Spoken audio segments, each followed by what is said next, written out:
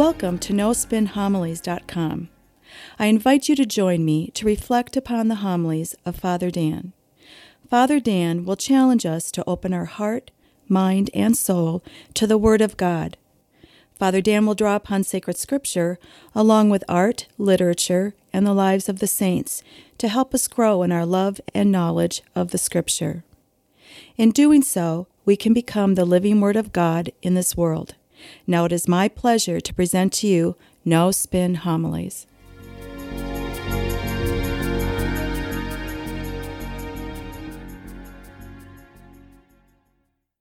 If you read John's Gospel, throughout his Gospel, Jesus gives us these I am statements. For example, in today's Gospel, Jesus says, I am the good shepherd. Later on, he'll say, I am the vine, you are the branches. Or, I am the bread of life. Now, these are all organic images, in that they describe life. In this case, how we find life in Jesus Christ. But it doesn't stop there. He gives us these images of a shepherd. Psalm 23, the Lord is my shepherd, there is nothing I shall want. In verdant pastures he gives me repose. Psalm 77, the Lord shepherds his people by the hand of Moses and Aaron. Well, what I want to do today is I want to look at that image of shepherd, especially as it pertains to us in this season of Easter.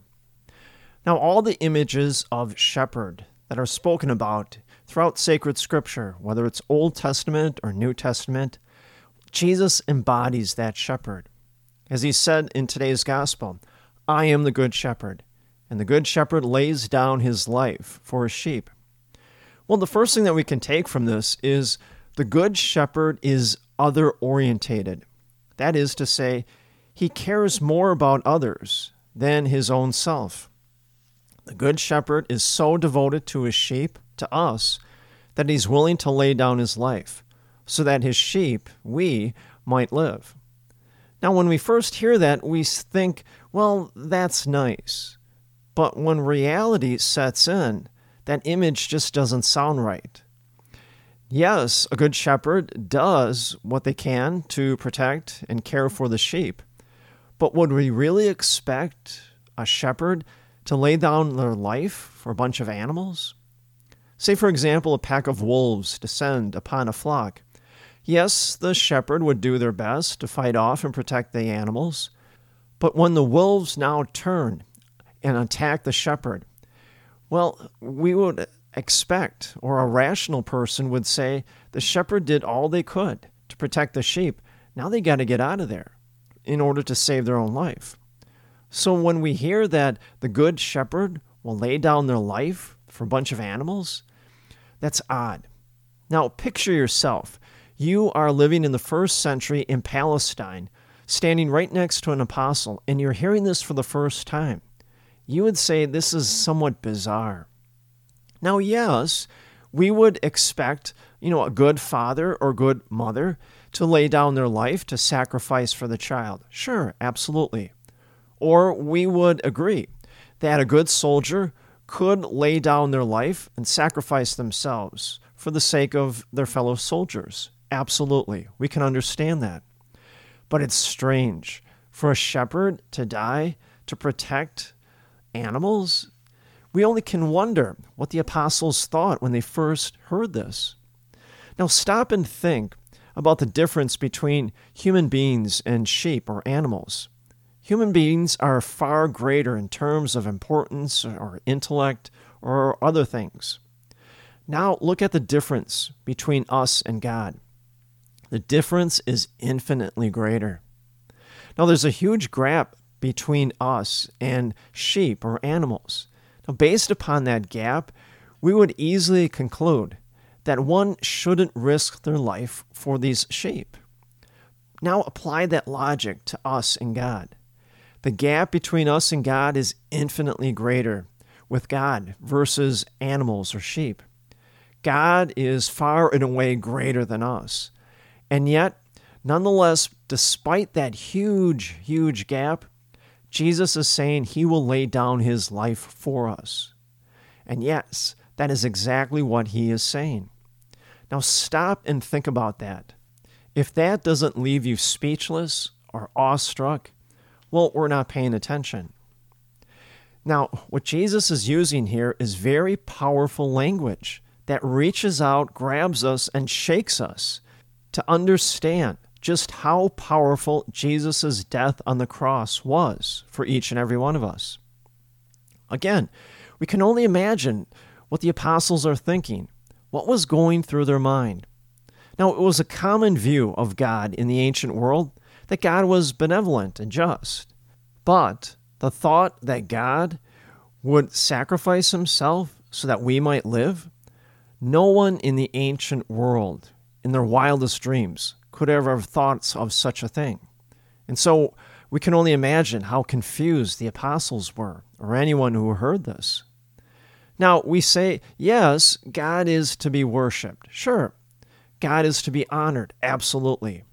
God is benevolent and all kind and charitable and just.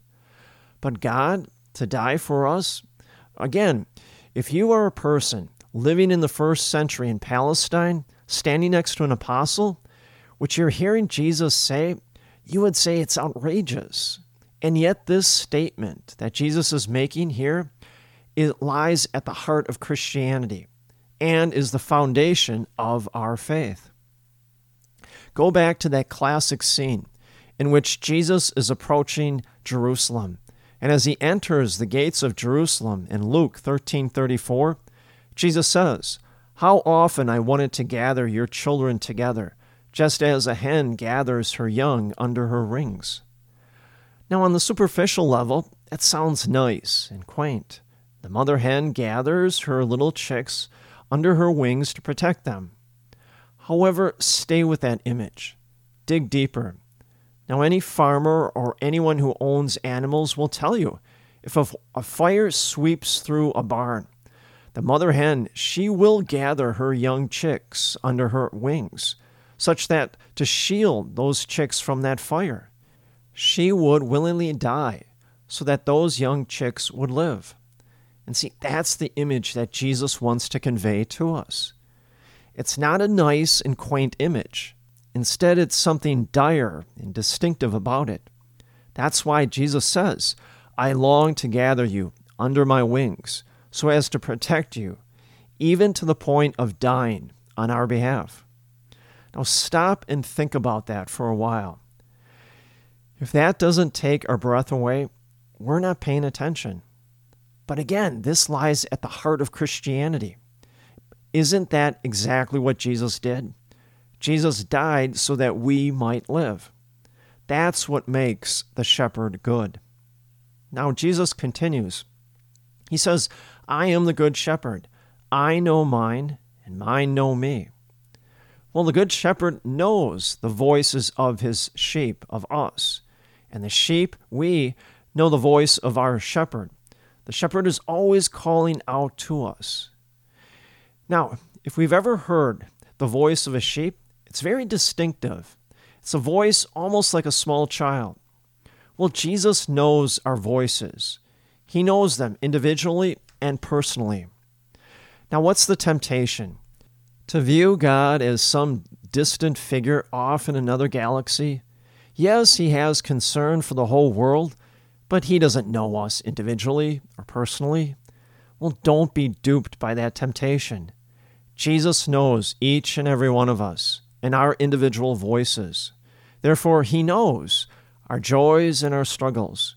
He hears our voice amidst all the other voices in this world.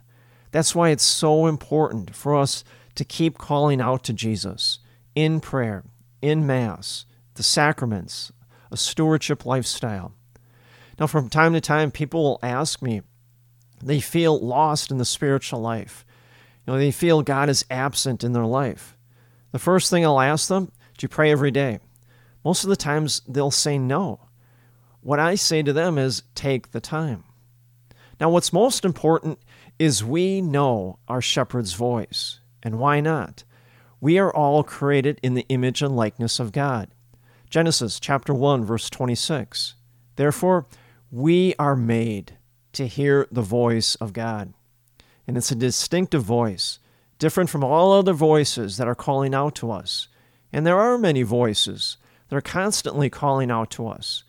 Work, our career, power, honor, money, materialism, various commitments that we have. Jesus does call out to us in our prayers, at Mass, in the sacraments. One could say Jesus' voice echoes out to us every time we gather for Mass and we pray, we engage the sacraments. We hear his voice and immediately we perk up and we offer ourselves to God.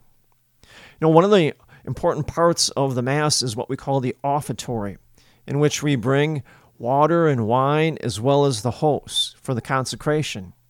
Now, the offertory is more than that. Take it to a symbolic or spiritual level. We are offering ourselves to God. Think of it. Every time we come to Mass, we are offering ourselves to God. Now, by coming to Mass, there are many things that we could be doing other than coming to church on the weekend. We could be walking in a park. We could be in a store buying things. We could be just sitting home on the couch watching TV. But instead, we come to Mass every weekend. And in doing so, we are offering ourselves to God. And not just a physical presence, but we offer ourselves, our heart, our mind, our soul, our will, and our intellect to God. Stop and think about that. Next weekend, as you are driving to Mass, to your church, just say to yourself, I am now offering myself to God. Even if it's just that 1 hour at Mass, that's exactly what you're doing. Why? Because we hear the voice of our shepherd, and our natural inclination is to offer ourselves to God. It makes complete sense, since we are all made in the image and likeness of God. One last thing to think about. Turn to the first reading. Here we hear Peter's powerful homily. He says, there is no salvation through anyone else, and there is no one other name under heaven given to the human race by which we are to be saved. Well, that's so true, because Jesus is our good shepherd. He has laid down his life for us so that we may be saved. More to it, Jesus continually calls out to us to guide us, comfort us, and protect us, now and for all of eternity. And may the grace and the peace of Jesus Christ rest upon you always.